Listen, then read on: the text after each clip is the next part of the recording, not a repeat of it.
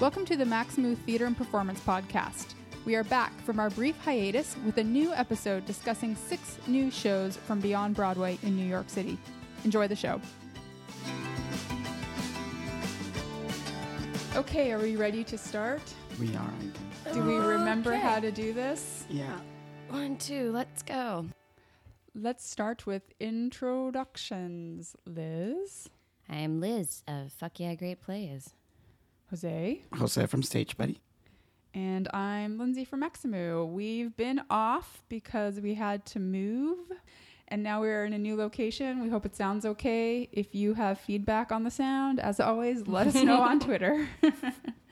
We have had a rigorous couple of weeks going to shows, and now we are here to talk about what we've seen and what we thought about them, starting with the Neo-Futurists. Liz? Yeah, so we went and saw the Neo-Futurists present the Great American Drama.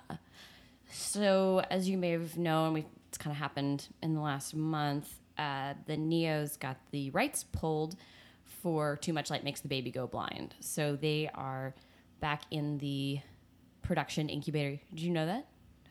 Oh, yeah. That's why I went. Yes. Greg Allen, who is the founder of the Neos, said that the productions weren't diverse enough, and so he pulled the rights for Chicago and New York to do Too Much Light Makes the Baby Go Blind.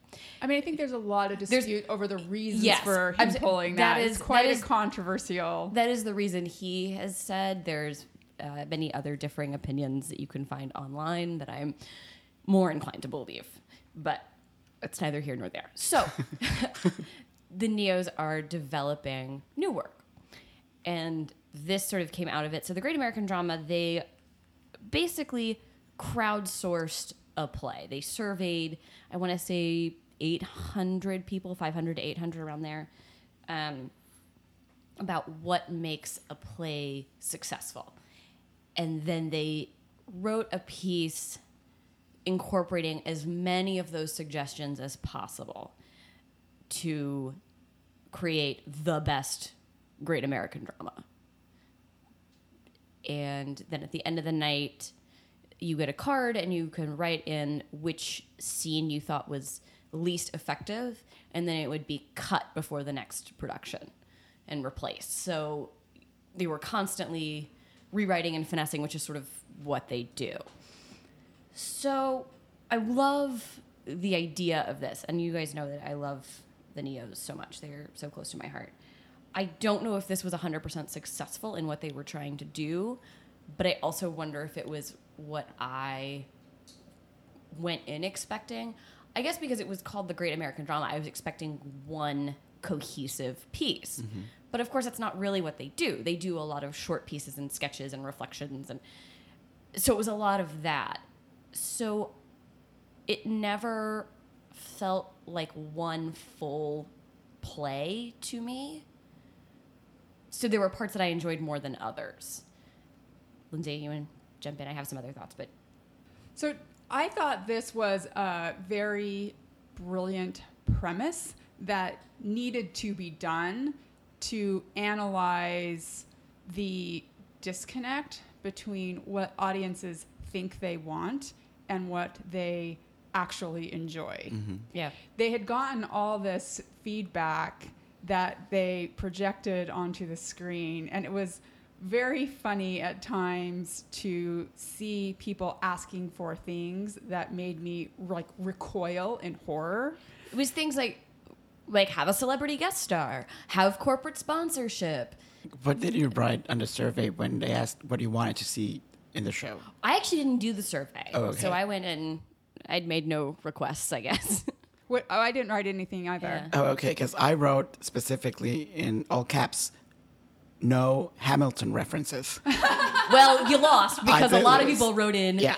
do Hamilton, which they actually did a fair use version, which was They did, about like, the 30, intro, right? Yeah. 30 seconds of the beginning of Hamilton. That was it. So I thought this was a really interesting premise that on paper sounded like it would produce something I wouldn't like, but I actually really enjoyed the breakdown of their responses to theater audiences. And we saw it very late. Liz and I saw it very late in the run. So the New York Times went and wrote what I think was a pretty lukewarm review of the performance. And that got referenced throughout the performance later in the run, as did other reviews of the show, positive because of course and they're negative. They're crowdsourcing, so they got to take into account the public's Yeah, reviews. it's all reactionary to the audience, which again, I think is a really, really interesting idea to examine. And it's exactly the kind of work that I expect the neo-futurists to do. It was interesting to observe that the creator of this idea, who's also one of the performers in it, projected in the performance that we saw that he was somewhat disappointed with how things had developed with the show. And I felt kind of badly for him in my perception of how he felt about things were that things had not gone well and that he was disappointed in having to discover how horrible theater audiences are. Yeah. How horrible humanity is, how horrible the public at large is. And so I just thought it was super revealing, very interesting, and it needed to be done. And I'm super glad the Neos did it. And I thought it was successful. I thought that he came to the conclusion I would have anticipated him coming to, which is that you cannot make your art in response to what people are asking for and in response to public opinion polls. Mm-hmm. You have to pursue other ends and then be surprised by how people respond to it. Yeah, the most illuminating part of the show, and we saw this, very early February, and I'm still thinking about it, is... Of course, one of the things people said was you got to have nudity on stage to make people want to buy tickets. And they must have had a scene that featured nudity earlier in the run, because even when you walk in the lobby, there's a sign that says warning you about lights and nudity and smoke and all those things they have to warn you about. But there wasn't any nudity. And instead, there was this piece where the creator of the show, what is his name? Connor, sits down and talks about how they had a scene where he and one of the actresses... I saw the nudity scene. ...would get naked. Okay. Yeah. So they had that scene, and people could yell out, stop, right? Yeah. Okay. Because nudity and consent and stuff. So they were like, we're going to get naked, and people can tell us to stop. And I guess before we had seen it, maybe a couple of days before, people had voted the scene out because they didn't like it. And so in its place was a scene with Connor and the other actress who would have gotten naked, talking about what it takes emotionally to get naked on stage. And people said they wanted it, and then they turned around and said no, and he felt guilty for trying to force something on an audience that they didn't want, especially with nudity. And then why is his nudity shameful or something oppressive to someone else? But the whole discussion around that of like, I gave you what I wanted, I gave you what you wanted, you don't want it anymore, now what do I do? Like, that disconnect and consent, especially when it comes to nudity, I thought was fascinating. And to me, that was the heart of this show in a nutshell. Like, when I saw it, it was interesting. Apparently someone in my audience really wanted to see Connor naked, because there's also that moment near the end of the show where they do instant audience requests, right, with a bell. Oh yeah, they had like cards. Yeah. Yeah. So like when people in the audience at that moment had put in like their card, someone specifically said, "I want Connor to get naked." When like a few scenes before, someone had yelled "stop" when it was the black actress and Connor. So when she was about to take off her bra, I think someone yelled "stop." Which I thought, and it was a man. Nicole Hill is the other actress. Yes, It was a man. Because I was also thinking, I was watching this and I was not uncomfortable. Is not the right word, but how strange it is to be seeing, like a white gay man, because he talks a lot about his sexuality, and an African American women, like taking their clothes off to entertain audience members. It made me feel very weird, and I wanted them to stop as well. But then someone was like, "Connor, get naked," near the end of it. Just like the poor guy was like, he couldn't escape. So it's really fascinating that they cut that scene by the time you saw it? Because I thought that scene was really powerful. Because you could see them, like you could practically see like their sweat, and like maybe I'm like projecting, but I thought I could see them like, please have someone ask us to stop. Yeah, that whole discussion around it was just fascinating to me. And I've been in a rehearsal room with actors who have to get naked, and how you negotiate that is very, very delicate. And so I don't know. I keep thinking about that, and to me, that was really the heart of the piece. Is like what you were saying, giving the audience what they wanted isn't always successful. This is one of the Neo's main stage shows. As Liz mentioned in the beginning, they're no longer doing Too Much Light Makes the Baby Go Blind, but they have replaced that show with a 3-month period of experimental shows that they're doing in conjunction with the Neos in Chicago and San Francisco. Right. So that show, Too Much Light, no longer exists, but in its place, a different show exists called It's just the Neo show, I think. The Neo show.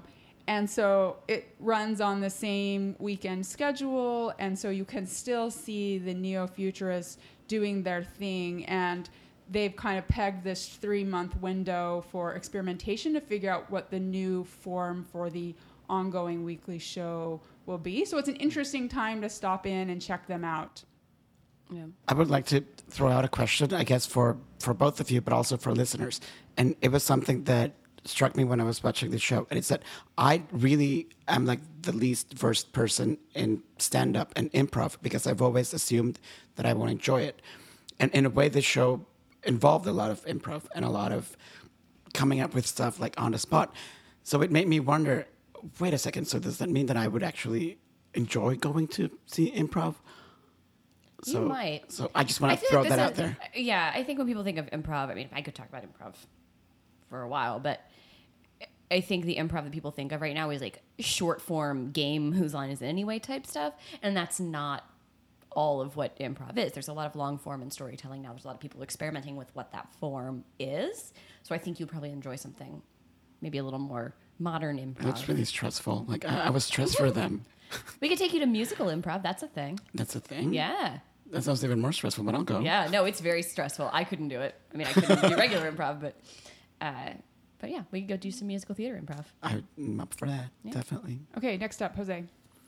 So our next show is En el Nombre de Salomé, playing a repertorio español. It's a show based on a novel by Julia Alvarez, which is a fictitious account of the life of Dominican poet Salomé Ureña de Enriquez, who lived in the 19th century and was one of the key players in the Dominican literary scene. Also, early feminist, even if I'm sure that back then people didn't even think of feminism, right, the way that we do. Yeah. And she also founded the first college for women in the Dominican Republic. So the show is seen through her daughter, Camila, like years after her mom has passed away. And she's telling her mom's story to two people, her niece and a driver. And basically what she's trying to do is she has never found the way to live up to how famous and how important her mom was. And I thought this was so refreshing, because usually when we see these types of stories, it's always a guy who's like, oh, my dad was so much cooler than I was. So for starters, the fact that it's about two women, I found like endlessly fascinating and so refreshing. And so the play basically then goes back and forth in time. It has this like very complex time travel structure, I would say, in which we don't know exactly what parts of Salomé's life are true or what parts her daughter is making up because she thinks that's what happened or because she wishes that's how things happen. Because we also see, I don't want to like give too much away, but there's coups and like constant like political like disasters going on around them. Yeah, they constantly don't know who's in charge. Yeah. And I also found it so relevant to today. Like there's this particular line in the show when Camila is with her brother and they're seeing how fascism is rising in Europe and all over the world. And Camila says to her brother, it's strange that now the rest of the world is looking more and more like our countries. That is something that I have been telling Americans all the time lately. Because, I mean, I did grow up in a part of the world where the military could, like, overthrow our government. Like, my grandma lived her entire life pretty much in a dictatorship. And the fact that in America, we are hearing those same kinds of vibes, I guess, it was so scary. And I want to highlight particularly one of the things that I love about Repertorio is that obviously because it's like such a cohesive like company, it's the same actors who do all the shows pretty much. Like every new show, it's the same actors. And the actress who plays Camila, her name is Zulema Clares. Last time I saw her in a musical a few months ago, she was playing like a 70-year-old woman. And she was flawless as that. And I've seen her play so many different roles. So I love the fact that in this play, her character, Camila, starts being 79, then goes back to being 9 years old. And then she plays this woman at every age. And she does it so wonderfully. So I want to applaud Miss Clares because I think she's amazing. Like I will go see anything that she's in. She's mind-blowing. So what do you guys think? You mentioned the writer and the director before we move on. Yes, of course. The writer is Marco Antonio Rodriguez, and the show was directed by Jose Sayas. Liz? I'm not sure I got as much out of this as I wanted to. I really wanted to like it because I really liked the performers who were in it. I really enjoyed the actors. I felt like all the flashing backwards and forwards cut a lot of conflict and undercut a lot of the tension for me, because we would flash forward and then flash back and be like, oh, but now we're done with that. I was like, wait, like there's a whole thing where she's she's publishing these radical poems, and she doesn't want to publish them under her own name because of her father's military. He's in the military, right? Yeah, it's military power. So she publishes them under another name, which seems like it's going to be a thing. And then we flash forward a little bit and we flash back to it, and there's like, oh yeah, and then I just told everyone that I wrote the poems. I was like, wait, but what happened? Like that seems like a big deal. Or another, I don't know, I guess spoiler alert, but she has sort of a budding relationship with a woman she meets in college in Minnesota, and her brother spots them, and that seems like a very tense moment. And then we flash forward, it's like, oh, and then after that summer, yep, she just, my lover went and married a woman, and I guess that's just how it goes. I was like, wait, but what about that? Like, that seems very important. So I think, like you were saying, the slow crawl in of fascist regime and the way that affects everything, I thought was very interesting and very relevant. I just wanted to see more of the conflict. I wanted a little more of a story instead of just a narration of this woman's life. I don't have much to add. I just want to make explicit that this play is in Spanish and that it is subtitled with individual screens at each seat. Anything anyone else has to add? Something that you were saying this right now is that I completely agree that it undercuts a lot of it, but also it did something that rarely happens to me, and it's that it made me want to go research what had happened and who this woman was, because I actually interviewed the director. He told me that there are actually schools in New York City called Salome Ureña. Oh. And most people don't know who she is. She's like, there are people, I'm sure, who are going to the Salome Ureña school right now, and they know nothing about her. So that's cool. Yeah, so I'm assuming like when you're trying to cram someone's life into any sort of like entertainment, there are gonna be lots of like missing links and stuff. I completely agree, because at one point wasn't she like dressed like a man, or did I imagine that? No, I mean she always dressed a little masculine, I think, with the blazers and the vest, but always a skirt, I think. Because for a second I thought that she was gonna write them under. Didn't she write them under a man's name? Maybe I'm making that up. I can't remember the name. It began with an H. I just can't remember the name that she wrote it under. But yeah, like that's a big plot point. That's a big thing that just gets resolved off stage. Yeah, but and the one last thing that I really want to add is that I really want to applaud Repertorio Español, because they are making this conscious effort to make people in America realize that Latin America is not like a monolithic, like structure.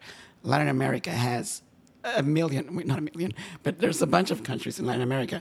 And at least for the past 2 years, each of their plays have been about different countries and done by different playwrights. So they are avoiding that notion that, like Latin America is Univision and Telemundo. No, like each of the countries contributes something different to the whole structure and to the world. So the fact that they're doing a play about a Dominican poet is kind of mind-blowing, I think. Yeah, I would definitely go back. I want to see more of their work. Okay, next up is Girl X, which we saw at Japan Society. This is written and directed by Segura Yamamoto and performed by the theater collective Hanchu Hui. The two performers' names are Kazuki Ohashi and Sachiro Nomoto. So this is an hour-long piece that I would put more towards the performance art side of the spectrum than the narrative play side. Visually, I thought it was stunning. There are these projections, and the words are all projected onto the screen in both Japanese and English. And then there are two performers who recite what I would call a poem, a long, long narrative poem. And they also engage in movement to illustrate the story. And the projections are also, some of them are animated. I just thought visually this was a really beautiful piece, and I thought the performers were dynamic. I also thought it was beautiful to listen to. They spoke in Japanese. It was very lyrical. There was I was going to call it a soundtrack, but I don't know if that's the right term. Like a soundscape? For the musical accompaniment in the world of performance art versus cast recordings on Broadway. So apologies to everyone who I've mortally offended. I just thought it was very lovely. I couldn't begin to tell you the narrative of this piece. I just have no idea, but that didn't really matter to me. I walked away pretty pleased with my experience. What did you guys think? Yeah, I thought visually it blew me away what you can do with two people and a projector. And I got to say, I have seen dance pieces in New York that have tried to do something like this, and this just blew everything else out of the water. It's a lot of work with color and shadows and the way their bodies interact with light in just amazing, smart, beautiful ways. And that to me, like you said, the story I could kind of follow. I kind of got where we were going, but visually, just that's all I needed. Jose? I'm gonna agree with everything you're saying. I was so impressed. I was like, oh my God, you can do these kinds of shows all over the world, and you only need a projector. I mean, obviously you need to be talented to pull it off, and you need to be a good writer and all of that. But ideally, I mean, like, people in the third world can get a projector and like do a show, and yeah. I was most impressed. So usually when you have something like that, you'd have a little spike mark on the floor. It says, when you do this, you need to be here because that's how you're going to get in the right spot. There's none of that on the floor. They just like have it. There's a set of lines on the floor that show the projector throw, which I think is kind of what they were aligning themselves with. But my God, they would like the screen would break into 3 panels and everyone would be in the right spot. It was just mind-boggling. I also really appreciated the fact that, as with most Japanese art that I've been exposed to, whether it's like films or television or music, it's like there's like this journey that it starts at a very, like violent, I want to say, like place, and it keeps like rising and rising and rising. It keeps getting like more aggressive. There's so much going on. And then by the end, there's not necessarily a lesson, but you leave the piece like in a complete like state of zen, and you're like, oh, because they're like, like we expose you to so much things, but then here's take away some peace, and I'm like, oh, thank you so much. Like I thought when I was watching the show that I would need like vodka afterwards. But then they ended on that beautiful note. With the rain, Yeah. this projected rain. That animation was gorgeous. Yeah. Okay, moving on. Beardo, Liz. Beardo. It's not really new. They did it in 2011. It's a new-ish musical by. I think it's New York premiere, right? Is it New York premiere? I thought so. Am I okay. wrong about that? By Dave Malloy of Natasha Pierre and the Great Comet of 1812, and written by Jason Craig, directed by Ellie Heyman. They're doing it out at St. John's Lutheran Church, which is way out in Brooklyn, but it is a perfect venue for this piece. Sort of like everything else Dave Malloy has done. It's based on a very small snippet of history. Went back to Russia, and it's about Rasputin. And specifically, Rasputin's ingratiating himself into the royal court through sex. And there's definitely a bigger story with Rasputin and Russian royalty at that time, but it chooses this one moment, this one angle to sort of get in. I'm trying not to do all the dick puns because there's plenty in this show. Yeah, so it's at this church in Brooklyn that is sort of falling apart. There's a lot of scaffolding. The paint's peeling. It's lit with a lot of candles. It has this very reverent feel. And I think if you enjoy Great Comet, you will enjoy this show. I felt a little bit of disconnect between the first act and the second act style-wise. The first act, it felt very small and folky, which wasn't bad. It was just that felt one, and then the second act we have a disco number that opens the second act, and then we go into a dream ballet that's sort of based on Black Swan that also involves a murder plot. It's great. I wish the styles had melded a little bit more, but I think it's fantastic. I really, really enjoyed it. It reminded me a lot of seeing Great Comet back when it was in its tiny little, tent space. I can find no evidence this is a New York premiere, so I withdraw that comment. I don't know if it is. Jose, what did you think about it?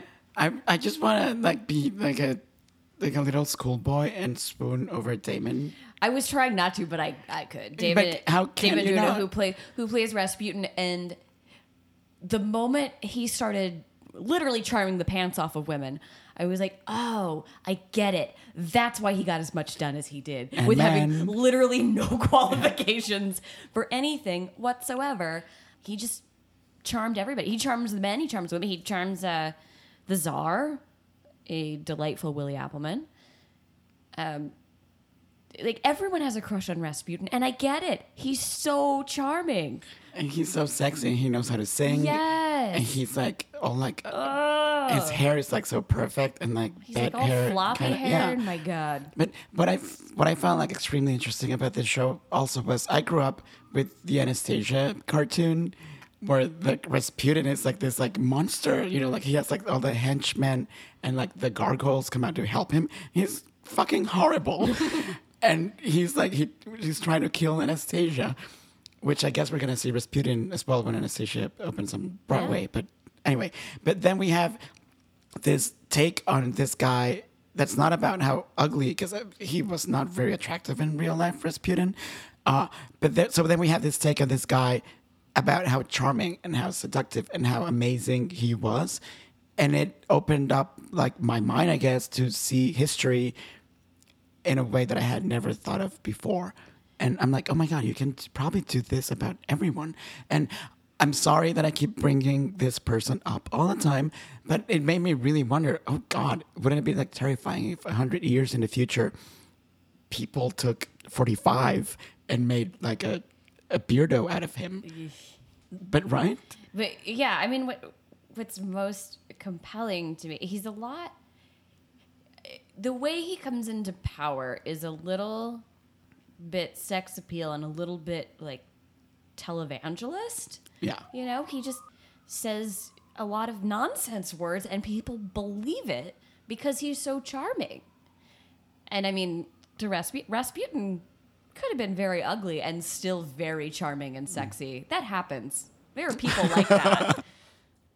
This play is everything I want from theater in New York. I want to go to a place I've never been, be completely uninformed about what to expect, and then be totally thrilled with incredibly talented people working in a way that I completely did not expect. This is exactly the show that 4 years ago would have happened and I would never have heard about because I wasn't in the community. You know, I mean, I just think about all the people I know in New York City, all the lawyers and investment bankers and doctors and teachers and social workers who aren't going to see this because it's being put on by a nonprofit theater company at a church in Greenpoint. And I thought this was so great on just about every level. Mm-hmm. Yeah. I also want to share my favorite part that did not involve Rasputin was the end of the first act, where all of a sudden you have to literally turn your back on the court to figure out what's going on, and it blew me away. Like I wasn't expecting it. That was beautiful. I think the use of the space is amazing. Yeah, they really do a great job. Because you also wonder, you know, like, is all the decay part of the building, or is it the production design? Yeah, we walked in. We were going, okay, is that scaffolding supposed to be there? Is it artful scaffolding, or is it necessary scaffolding? Yeah, I thought this show was excellent, and I would urge folks to go check it out. Yeah, I want to go back. I want there to be a recording. I want all of those things. I want to see everything Damon does. Absolutely everything. I don't blame And you. there's a great YouTube video that I posted, by Yes. the way. And also everything that this company does, because every single show that I've seen by Pipeline has been absolutely amazing. So they did a clown bar. Which was terrifying. Which was awesome. It was Jose great. and I have differing opinions on clown No, bars. it was great. I mean, you as just an were scared of- experience, it was great. God, it was it's so unique, so- but it was terrifying. Yeah. Okay, next up, Jose. Next up, we have Everybody. It's the new show by Brandon Jacobs Jenkins, who keeps like destroying our minds every time we go see one of his shows. This one's happening at the Signature Theater, and it's directed by Lila. I don't know how to pronounce your name, Lila, so I'm sorry. Neugebauer. I think so. Okay. So, as it is explained to us, this show is a morality play.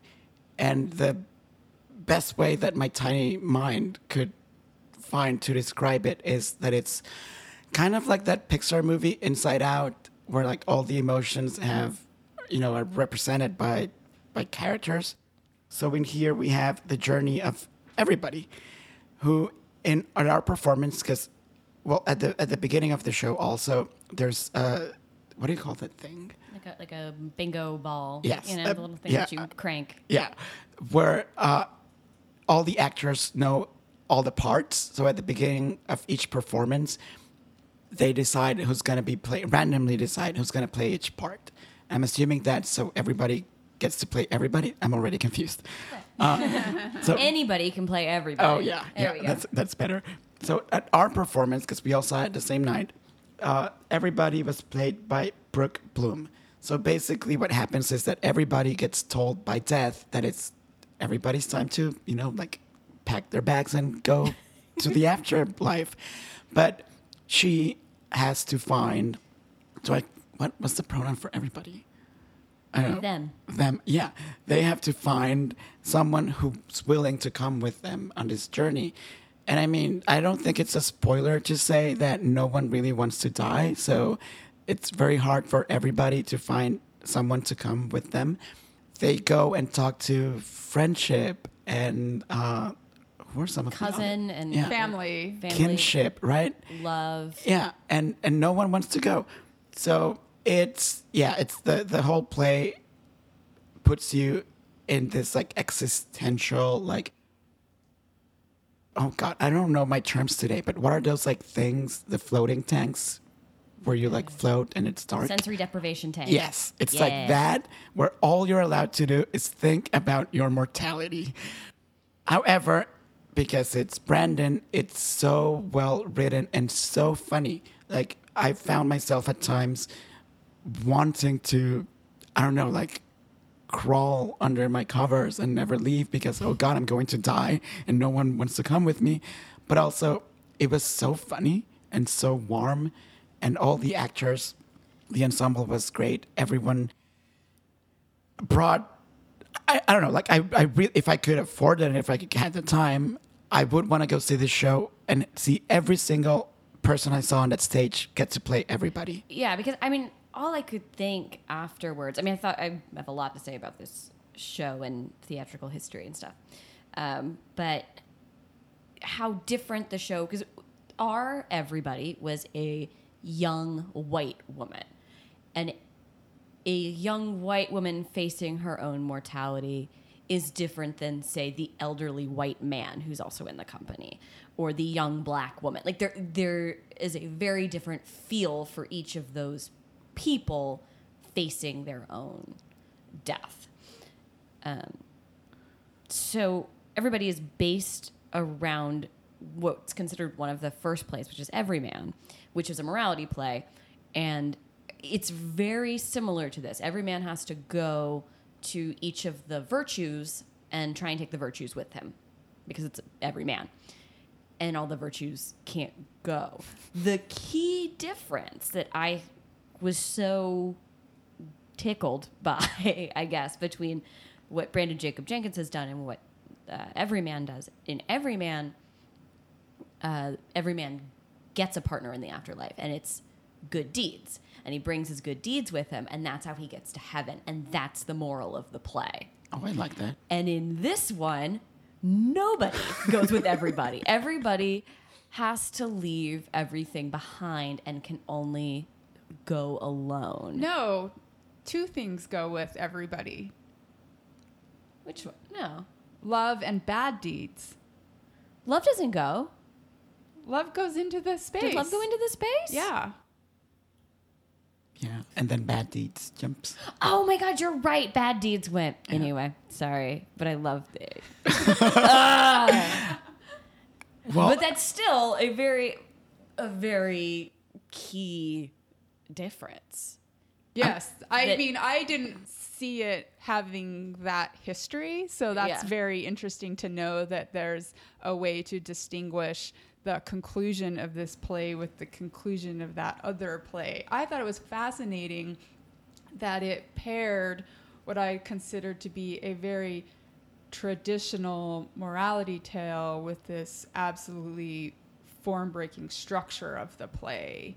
And I loved the form-breaking structure, which I'm not going to detail, but just to say that I was surprised frequently. And yet at the end, I found myself really hung up on this conclusion that, like, the thing that endures is, I guess, your love, romantic-based relationship. Not familial love, but love by choice. And then you're also haunted by your bad deeds. Oh, I didn't think it was romantic. Yeah. I thought it was just love in the general sense. And maybe it felt like that because at the end it was a young white woman and a young white man. No, I think the reason I concluded that was because of the way in which it wasn't kinship, right? So, and it wasn't friendship. It was different category of love. And it was also a type of love that can veer into abuse. And so that's why I took that message away from the play. In that kind of saying, that kind of traditional saying of like, on your deathbed, you're not going to have wished that you had worked more or acquired more things, but it's going to be your relationships that matter. That's very much the morality that I took away from this play, which is not necessarily a morality that I am in disagreement with, but I do have some objection to reinforcing the idea that there are it is. I know the play was not saying it is important that we couple, but it kind of was, and that is a idea that I just as a woman in 2017, having pushed back against the prioritization of romantic relationships in popular culture, and the most important thing for you to do in life is to find a spouse. There's the morality of this tale. I was like, really? That's the lesson? And I'm sure you will probably respond, and people listening may respond by saying, that's not what he was saying, but it kind of is what he's saying. I'm about to pull a page from the Oprah handbook, but the love in the play I thought was love for oneself, like loving yourself. Because when love shows up, he tells everybody, I've been here all this time and you just ignored me. And I never actually thought about, couples, because, boys or girls, I guess, whatever. Anyway, couples suck. Anyway, but I thought, loving yourself, that's what you take with you, your love that you had for yourself. And maybe this is all, again, how we choose to project ourselves on the show. Because I know for a fact that two very strange things happened to me the day I saw this show.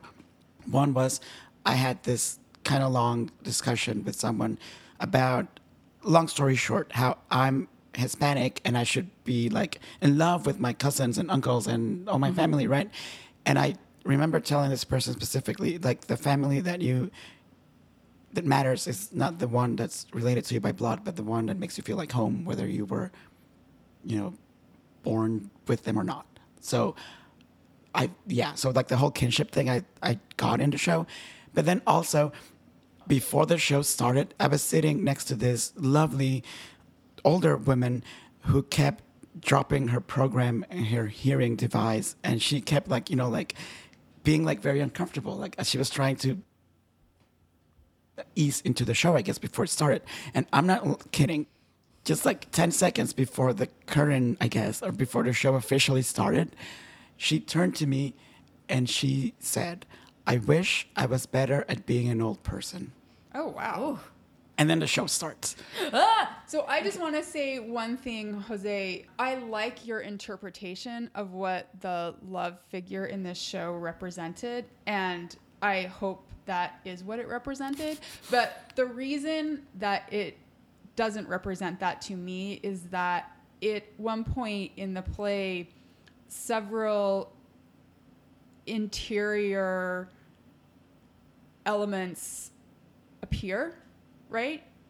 And so those things don't get to go with you when you die. And so the idea of interior, internal self-love being the thing that gets to go with you versus an external love, to me, the kind of self-love you're talking about is one of the blue t-shirt characters. And the love character that jumps into the grave is exterior. To me, it very much was about the thing that matters in your life is relationships. That is the lesson I took away. And again, I am certain that I'm also projecting my own experience on this show, as we all are. And yet, that's very much the lesson I took away from the show. Mm-hmm. And I'm curious to know if anyone else shared that response. Yeah, and I guess I interpreted the love more as the love you radiate outwards, the love that you give to people, to things, to... Yeah. Well, then how did you interpret that love is humiliation?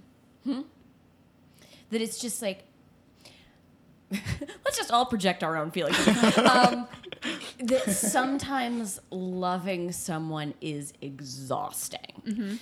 That sometimes you just give and give and give, and it's hard, but you still love.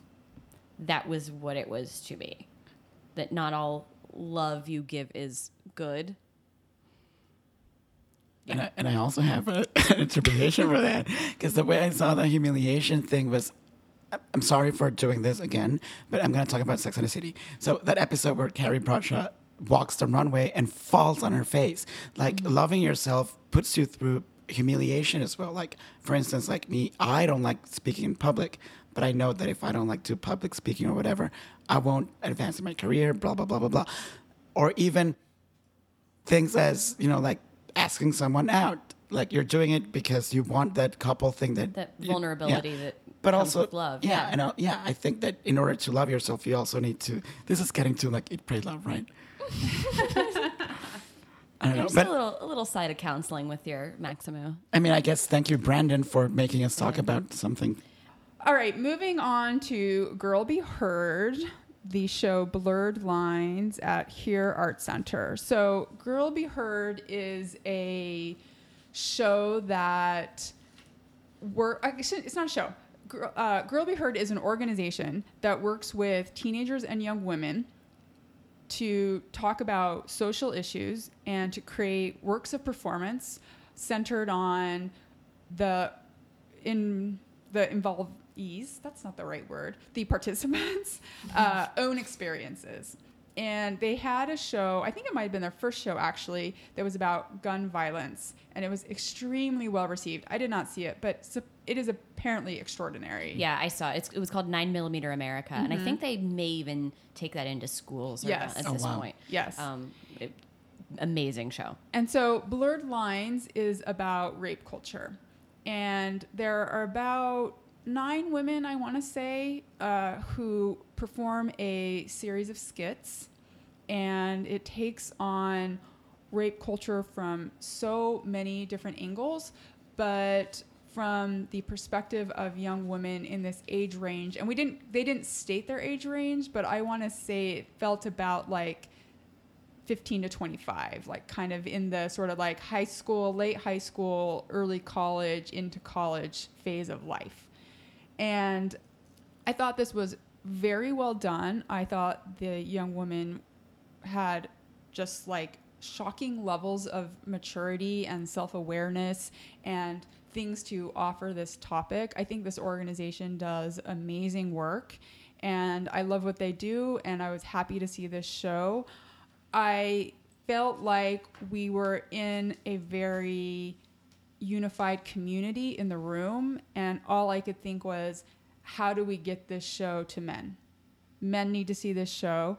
They're not going to buy a ticket to show up. This should be part of like orientation at every fraternity in the country. Yes. Like, how do we get the people who need to see this show into this show and to educate them and to realize how completely devastating and how rape culture is and how it impacts literally the lives of every single woman on the planet. Yeah, like I said, I saw 9mm America a few years ago, and it was just blown away by how strong it was and how inspiring it was. I now that I've seen 2 Girl Be Heard shows, I just leave feeling so impressed with the knowledge that there are young activists like this out there doing the research, doing the work, bringing this into their communities. And it's very inspiring to know there are such well-educated activists coming up the pipeline.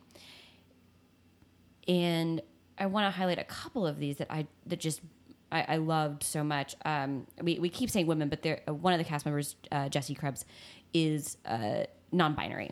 I believe they used they pronouns, and they did a piece that's called Fuckability, that was just about their body in space, that was beautiful and moving and just something I had honestly never seen on stage before, while they bound their breasts and talked about their relationship with their own body.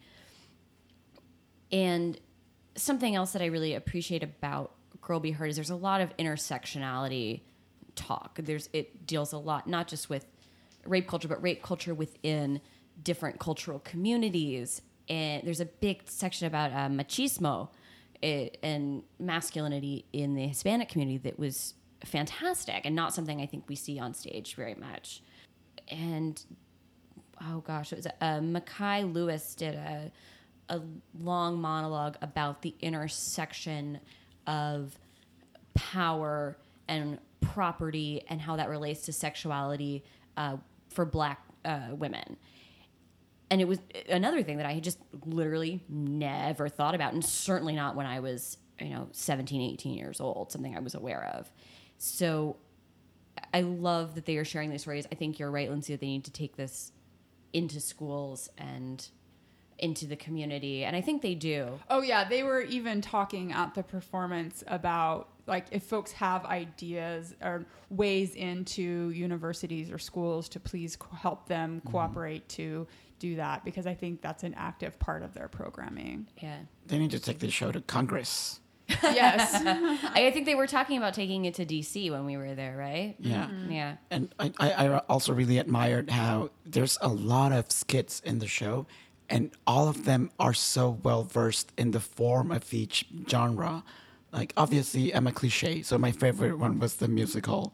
Oh, the cell block tango Yeah. that they did. That was very clever. I liked But it. every single skit, the one where there's a game show, to the ones that were more like they used melodrama in a beautiful way. They also used like social drama, and each of them were so well researched and so whole. They felt like so complete, even if like most of them were like maybe 2 to 3 minutes long. Yeah. And I was mind blown by that. Like, I think all of this young women, if they choose to work in theater, they're gonna be amazing. I mean, they're gonna be amazing. I hope they stick around.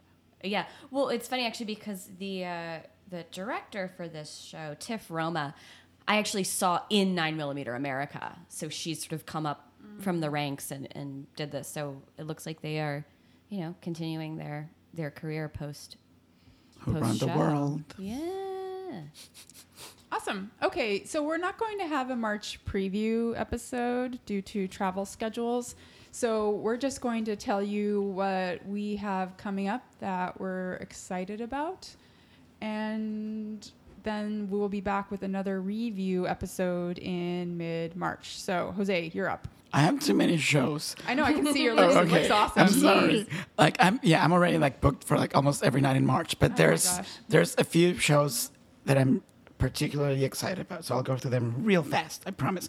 The first one is Much Ado About Nothing, being done by the people at Shakespeare Exchange. So every time they do something, it's going to be worth your time. So It looks very 80s poppy, right? Yeah. All the ads do. That'll be fun. it looks like a lot of fun. Then Omega Kids by Noah Mees, who's this show made me think about that. Now I'm forgetting the name of the book, that Cavalier and Clay book. Yeah, because it's about two boys bonding over comic book characters they love. The thing that got me really excited about this show was that Noah, besides being a playwright, is also a production designer who did Natasha Pierre on Broadway. Oh, wow. So he created a comic book for this play. So if I'm not mistaken, and I really hope I'm not because I want one, I think the program is basically the comic book, Wow. Nice. Yeah. That's very cool. right? The next show is Sundown Yellow Moon, which is a musical. Yay. Co-sign this Yeah. one. Yeah, being co-produced by Ars Nova. And it's by Rachel Bonds, and it has music by the Bengsons, who we mentioned in our festival episode in January, the first episode. And it has Lily Cooper, so yay. Next up, The Moors. It's Playwrights Realm, and everything that done at Playwrights Realm I will go see. This play is by Jen Silverman, and it's about the Bronte sisters, so it sounds amazing. Then, I'm almost done, I promise. Then we have Pool Play is coming back. I didn't see it the first time around. It's a play by Erin Mee that takes place in a pool. This time it's going to take place at Waterside Plaza. And it's, as far as I understand it, it's a series of episodes, tiny plays that all revolve around water.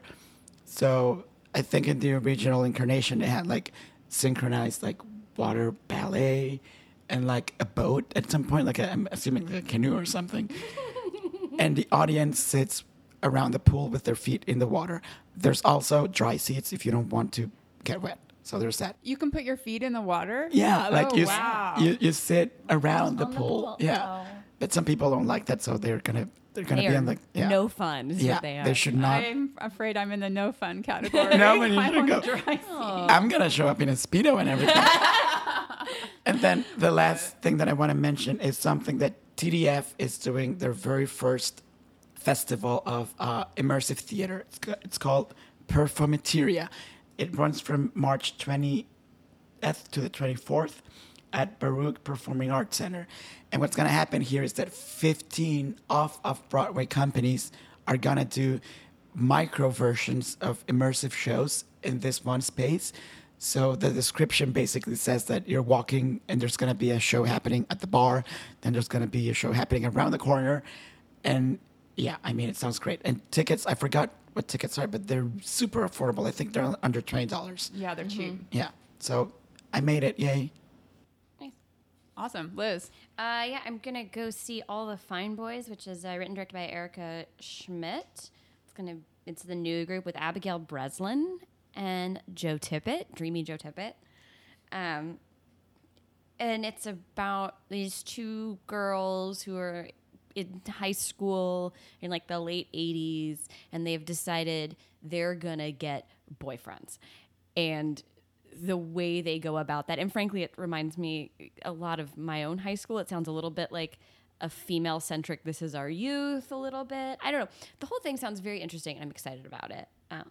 And Joe Tippett. I like Joe Tippett. One day Joe Tippett will be in a show where he doesn't have to have a crush on underage girls. But, one of these days. I think it's been like 3 or 4 shows in a row where this has happened. So we got that. I got The Light Years at Playwrights Horizons, which is the new debate society play. They did Jacuzzi a couple years ago at Ars Nova that I love. It was so weird and had a full jacuzzi on stage, which was really nice and toasty.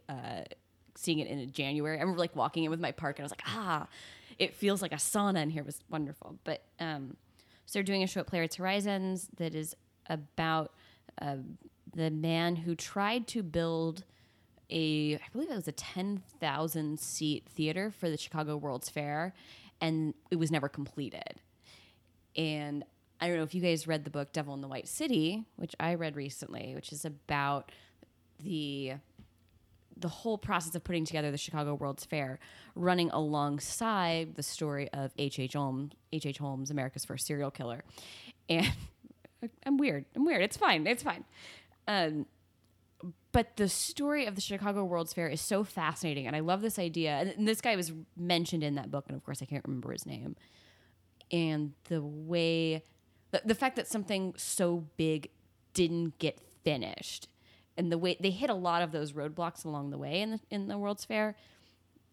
So I'm interested in the story, and I think the Debate Society is fantastic. Cool. All right. I want to mention just a couple of things to add. First is the International Human Rights Art Festival at Dixon Place, March 3rd through 5th. It is bringing together more than 70 artists and 40 events, all oriented towards human rights advocacy. Sounds like there are many interesting artists and many fabulous events going on there, and certainly very timely conversations to be had. So I'm going to try to hit up a couple of the different events there. Second, one of my absolute favorite theater companies in New York City, actually like responsible for me getting super into the indie theater scene, is the Amoralists. And they are doing a new play, Nibbler, by Ken Urban. I can truly say I've enjoyed every single show of theirs I've ever seen. I mean, some obviously are better than others, but they put together great work. And so I am very excited to see what they're up to next. And then the last thing I want to mention is that the Play Company has a new play going up soon called Via by Guillermo Calderon. He is a Chilean playwright. He has had shows in New York in the past. He often writes about the resistance under Pinochet. This play is also about that topic in part. And I think the Play Company does great work. I have enjoyed Calderon's plays that I've seen in the past. And so I'm super excited to see this one too. All right. Anything else to add, or are we at a wrap? That's all I got. Thank you, everyone. Thank you, listeners, for being patient. We're happy to be back with you. Thank you so much for joining us for today's episode of the Maxamoo Theater and Performance Podcast. If you have questions, comments, or opinions that differ from our own, we'd love to hear from you. You can find us all on Twitter. Maxamoo is at Maxamoo. Jose is at Jose Solis Mayin. Liz is at Miss Liz Richards, and I'm at Lindsay Behrens. If you enjoyed the show, please leave a rating and a review on iTunes or wherever you listen to podcasts. Also, we have merch. You can buy coffee mugs, tote bags, and stickers with your favorite Maxamoo-isms on them. You can get to the store via maxamoo.com. All proceeds go to helping the podcast improve our sound quality. We'll see you back here for our next episode on March 15th. See you then. Folio Group. Theatrical Media.